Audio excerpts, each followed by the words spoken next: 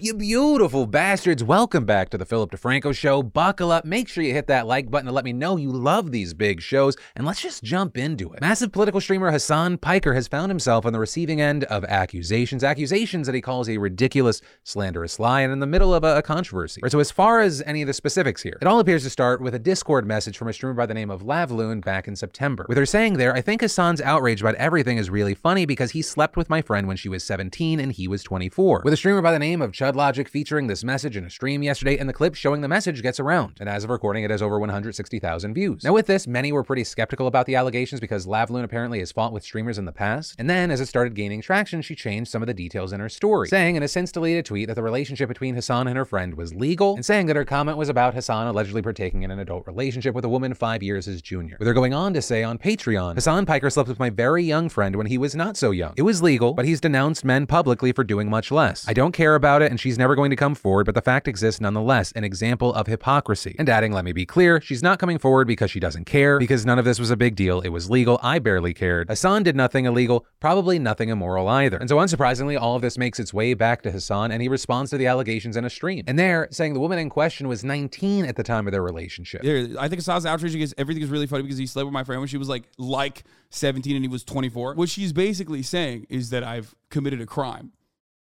And it is not only a complete fabrication, she knows what the truth is and decided to massage it a little bit so she could slander me with a crime. This was such a ridiculous thing to say, such a ridiculous, slanderous lie. I'll just say it like this. The accusations are insane, but also on top of that, given, hard for me not to talk here, but given who the person is, the accusations are so psychotic that it would make mainstream news. And this person would probably, again, get sued for a lot of money. Not by me, by the way, for making this shit up. This person makes it so that other people have an even harder time believing women when they come out on their own, okay? That's the thing. When you weaponize shit like this and lie, like so transparently lie,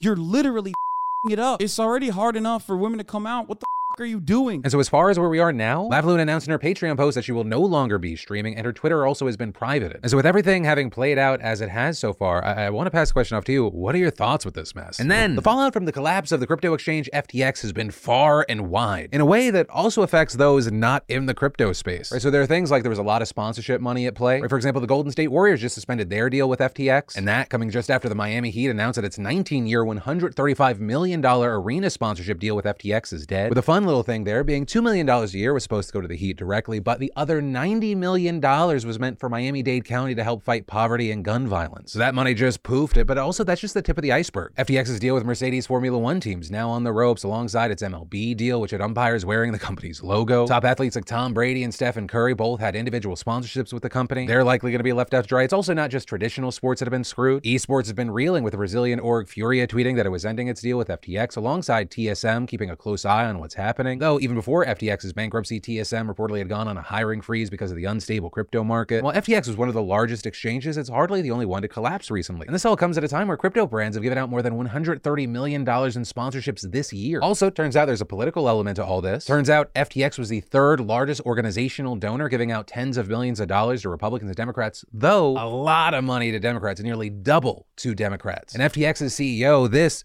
trustworthy looking guy, was actually the second largest donor to the Democrat Party. And all of this is coming as the New York Times reports FTX and its related businesses could owe money to more than 1 million people and organizations, according to documents filed in bankruptcy court on Monday. And FTX's lawyers saying they're in touch right now with dozens of federal, state, and international regulators and law enforcement officials, including the SEC, the Justice Department, and the Commodity Futures Trading Commission, with the SEC and the Justice Department investigating Bankman-Fried's management of FTX. And honestly, I just have a feeling that there is way, way, way more to come with this story, but also that's not surprising. This is a collapse of something that at one point reportedly had assets worth $50 billion. scholars. And then the University of California school system is in big trouble, coming to a grinding halt yesterday with over 48,000 academic workers across 10 campuses going on strike indefinitely. We're talking teacher assistants, postdoctoral scholars, graduate student researchers, tutors, fellows, the whole host of laborers who make the whole university run. So not only is this the largest strike in the US this year, it's the largest strike in American higher education ever. And as far as what are their demands, the union representing them wants significant pay increases, child care subsidies, enhanced health care for dependents, longer family leave, public transit passes, and lower tuition costs for international scholars. And specifically, they're aiming for a $54,000 base salary for grad student workers, which is more than double the $24,000 they currently get on average. And while UC has offered a 7% pay raise for TAs and tutors in the first year and 3% in subsequent years, claiming it's a proposal that's generous compared to other schools, the workers say it is not nearly enough to keep up with the cost of living, with some saying they spend as much as 2/3 of their income on rent and others being forced to work multiple jobs, which for many of the people here feels like a slap in the face because of the way they see it, that they're the backbone of the university. They have a $46 billion budget, and most of that comes from our research,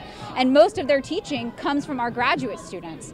And the university is really shooting themselves in the foot here because we generate all of their revenue. So until either side gives in, we're looking at canceled classes, empty labs, and also it's really hard to find a tutor right now just weeks before final exams. And the timing here has brought the negotiations, which have actually been ongoing since spring of last year, to a boiling point, with the university now calling for a third-party mediator to step in and try to help them reach an agreement. But you had a union president countering that and saying, at this point, the priority should be round-the-clock bargaining in good faith as opposed to switching to a mediation process, with 33 California lawmakers also signing a letter in support of the workers and calling on the UC president to bargain in good faith. And possibly more importantly, because this goes beyond just the people involved here. Depending on the outcome of all this, some believe that it could be a turning point for grad student workers across the country, many who have long complained that they're being exploited by university administrations that they say undervalue their labor. And so that's why, of course, I'd love to know everyone's opinion here, but also if you are a student, an employee, or an administrator in higher education, I would absolutely love to know your thoughts on this. And then I want to take a second to thank a sponsor of the show, Established Titles. Established Titles is based on a historic Scottish custom where landowners are referred to as lords and ladies in English. The title pack gives you at least 1 square foot of dedicated land on a private estate in Edelston, Scotland, and an official certificate with a crest. And really, I just think of this as like the fun gift that's perfect for the Secret Santa pics, or the kind of gift that makes people go, wait, what? Or just perfect for those people that have everything. And I especially like that they are huge supporters of global reforestation, working with charities like One Tree Planted and Trees for the Future. So with each order means a tree gets planted. And Established Titles say they've saved over 170 acres of woodlands in different parts of Scotland and planted over 2 million trees globally with Trees for the Future alone. Though I cannot promise that your friends and family will call you Lord or Lady without a smirk, but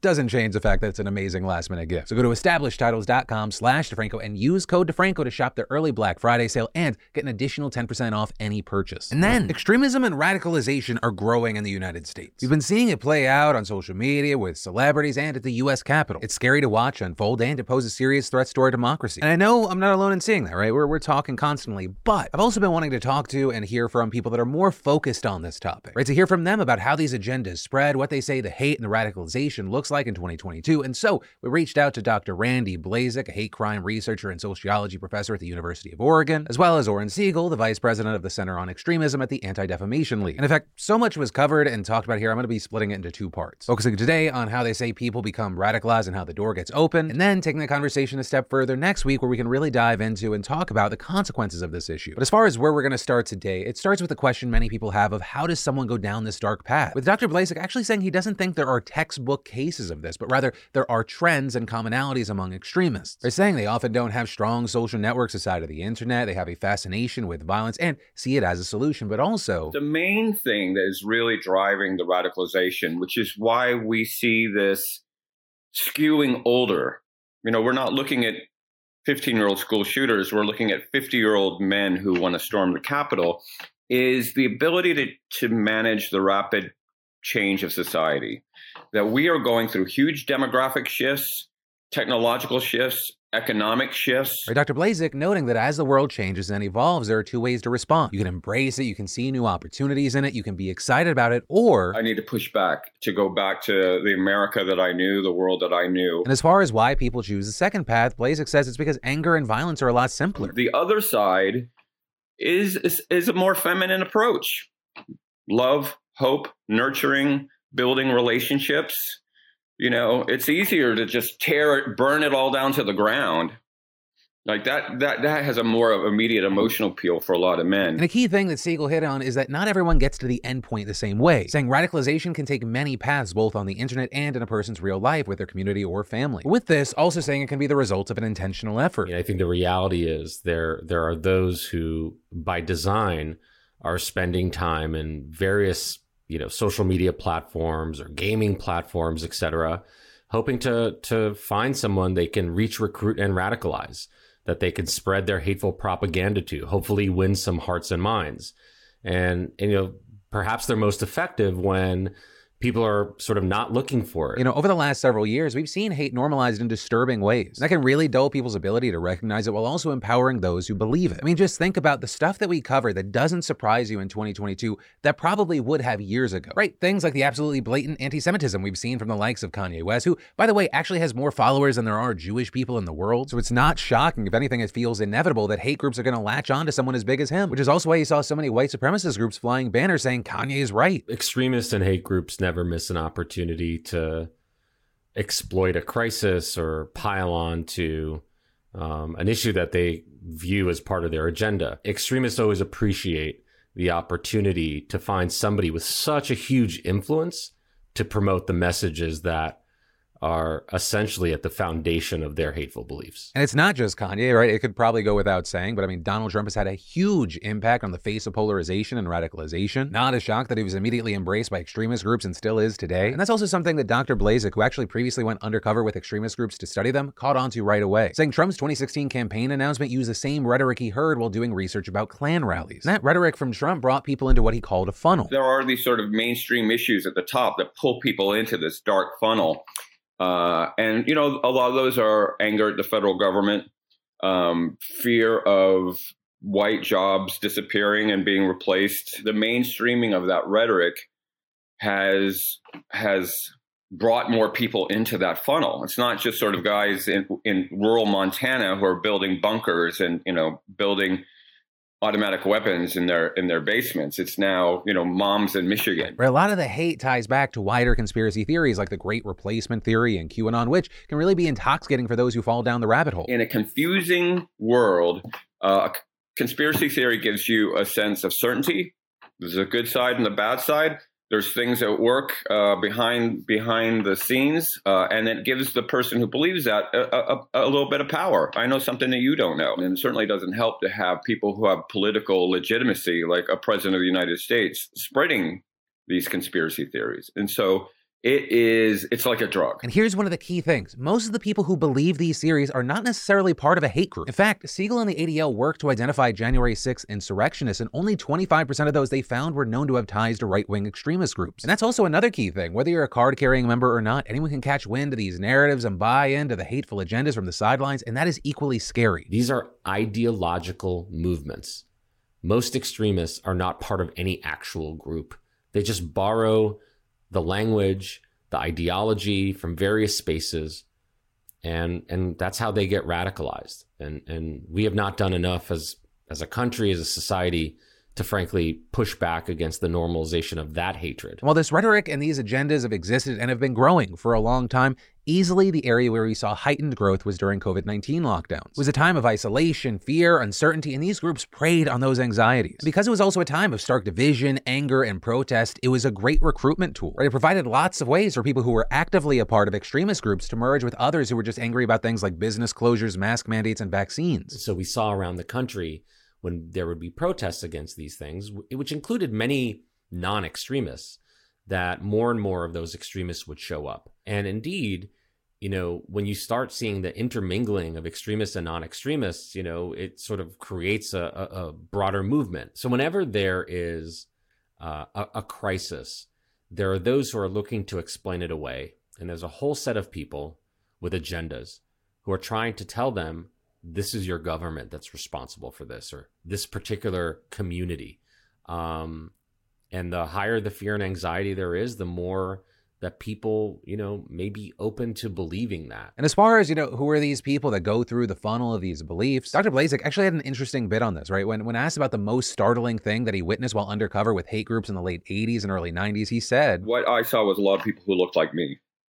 I expected to see these monsters, these neo-Nazi skinhead troglodytes. And I found a lot of people like me, like the same music as me, had the same concerns as me. I first started studying a group of skinheads in Orlando, Florida, and a lot of those young men had their parents laid off at the local textile mill and were wondering what happened to the American dream. That's something a lot of people are experiencing right now. And so I wasn't shocked by how abhorrent they were. I was shocked by how normal they were. With Blazek adding that in another world, or maybe in another timeline, maybe another group would have found these people, right? They'd been able to offer a different approach to make sense of the world and their problems. But for them, it was the far right that found them and directed them to hate, with Blazek also adding. That was the thing. And part of that realization allowed me to continue to do the work because I knew those people could be reached. And while he noted that most of the people that he studied way back have since found their way out of these groups, realized it was all lies, there are obviously still tons of people being sucked in right now. And actually, as far as now, that is where this story ends. But next week, we're going to come back to this topic and we're going to talk about how these people can be brought out, how extremism can be prevented, and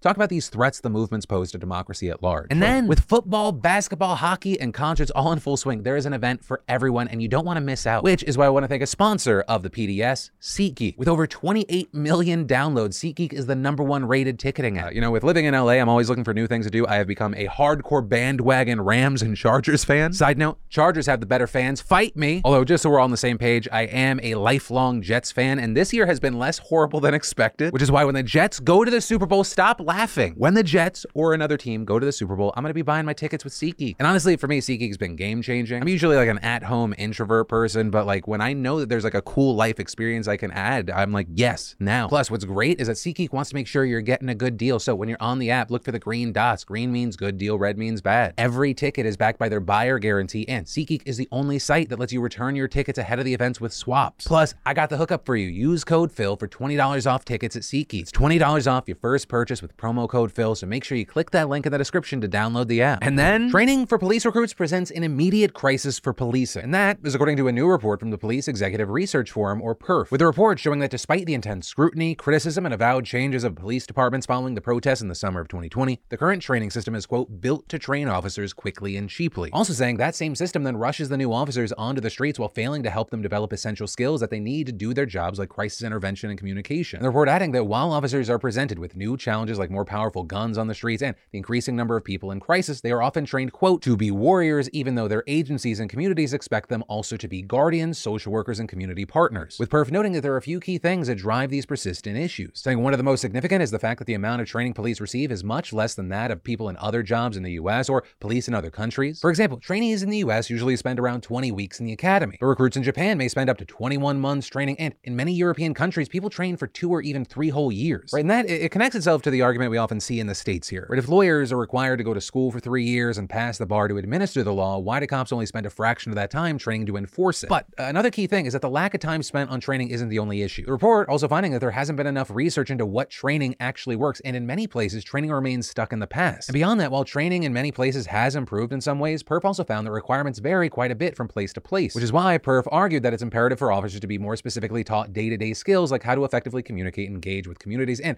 not just dangerous encounters. Also calling for the implementation of national standards, as well as for police departments to provide more money to training and for recruits to be taught more about the history of policing, quote, with a special emphasis on racial justice issues. But as far as if there is anything actionable that happens from all of this, we're gonna have to wait to see. And then, Kari Lake is having a wild week, with the election-denying conspiracy theorist that was backed by Trump starting her week saying, I'm going to not only be the governor of Arizona for 4 years, I'm going to do 2 terms, I'm going to be your worst freaking nightmare. And But instead, now, Lake appears to be living a nightmare, with this incredibly high-stakes, insanely close gubernatorial race going to her opponent, Democrat Katie Hobbs. With Hobbs, who will be the first Democrat to serve as Arizona's governor since 2006, beating Kari Lake by 50.39% to 49.61%, with more than 95% of the votes counted. And a key thing, this race was massively significant because it was widely seen as a referendum on Trump's brand of election denialism in a key battleground state where he tried to overturn the results of the election in 2020. And another key thing is that she was going against Hobbs, who has been serving as Arizona's Secretary of State, with her gaining prominence in the Democratic Party by standing firm against those very same efforts to undermine the election in Arizona. Now, Lake, for her part right now, and this is not a shocker as of recording, she has not yet conceded the election, which is very significant because she previously refused to say whether she would accept the results of the election. Her also suggesting, with of course zero evidence, that there was something wrong with the results in a tweet after the race was called last night, writing, "Arizonans know BS when they see it," to which I imagine more than half the state said, "Yeah,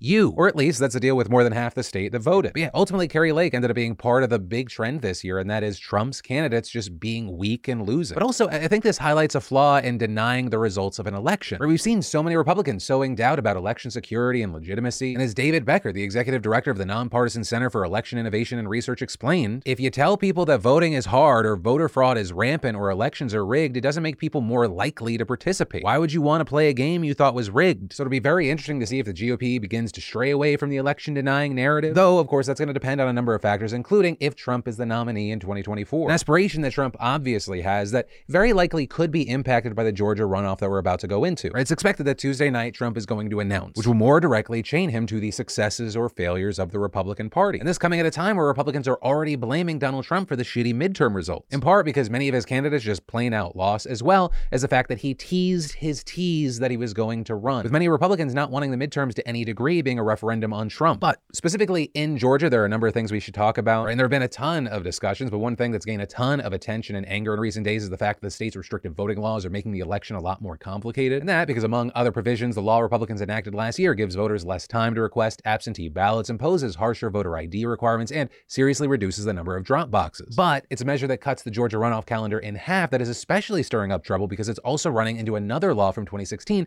that restricts Saturday early voting if there's a holiday within 2 days beforehand. Right, normally that law wasn't an issue when runoffs were held 9 weeks after Election Day, providing tons of time after Thanksgiving and state holidays. But now, with the runoff set for December 6th and early voting banned the weekend before Election Day, the only viable Saturday for early voting is November 26th. But that is 2 days after Thanksgiving and 1 day after a state holiday that used to commemorate Robert E. Lee's birthday because, you know, the South. So as a result, the mandatory 5-day early voting period that runs from November 28th through December 2nd is going to be limited to weekdays. Now, notably here, counties can decide to add 3 additional early voting days, but because they can't be on the Saturday before the election, many of the same problems would persist. And so unsurprisingly here, you have so many condemning this situation as a clear act of voter suppression, and the fact that it involves a Confederate holiday is a special extra kick in the teeth, with Gerald Griggs, president of the Georgia NAACP, saying, "A Confederate holiday should not prevent the protection of democracy, which is called voting. That holiday needs to be eliminated." The Georgia NAACP is very concerned about this tactic as a form of voter suppression and will be discussing legal options with our lawyers. But that's a situation where you have to wait and see, and when it comes to legal challenges, that can be slow and fucking messy, which is why I want to say, if you are in Georgia or you know people in Georgia, make extra super duper sure that all your ducks are in a row and you have a voting plan. Like I always do with situations like this, I'm going to link down below in the description for resources that you need, because no matter what you have done in your life, no one deserves Herschel Walker as their senator. And then President Zelensky of Ukraine is talking about peace, with him laying out 10 conditions for peace in a virtual summit to the G20 summit in Indonesia, where leading heads of state like Joe Biden and Xi Jinping were in attendance. And those conditions included the complete withdrawal of Russian forces from Ukraine, the restoration of Ukraine's territorial sovereignty, the payment of reparation, the return of POWs and deportees, and accountability for war crimes. Also throwing shade on Moscow's legitimacy by repeatedly calling the summit G19 rather than G20 and defiantly proclaiming, "I'm convinced now is a time when Russia's destructive war must and can't be stopped." Now, in response, Russian Foreign Minister Sergei Lavrov, who attended in place of Putin, called Zelensky's peace terms unrealistic and Russia-phobic, even saying Western leaders need to discipline Zelensky. And then, just hours after this, Russia launched what Ukraine called the biggest wave of missile strikes since the war began, firing more than 100 at several major cities, including the capital, Kyiv, and knocking out water and electricity infrastructure. And notably, this coming just a week after Russia's humiliating retreat from Kherson. Also, you had Zambia demanding answers after one of his citizens, who was supposed to be in a Moscow prison, somehow ended up on the front lines in Ukraine, where he reportedly died. Or the guy's father's just like, how the hell was he conscripted? By whom? What the fuck is happening? But for now, we'll have to wait to see how the rest of Russia's shit show continues to play out. But that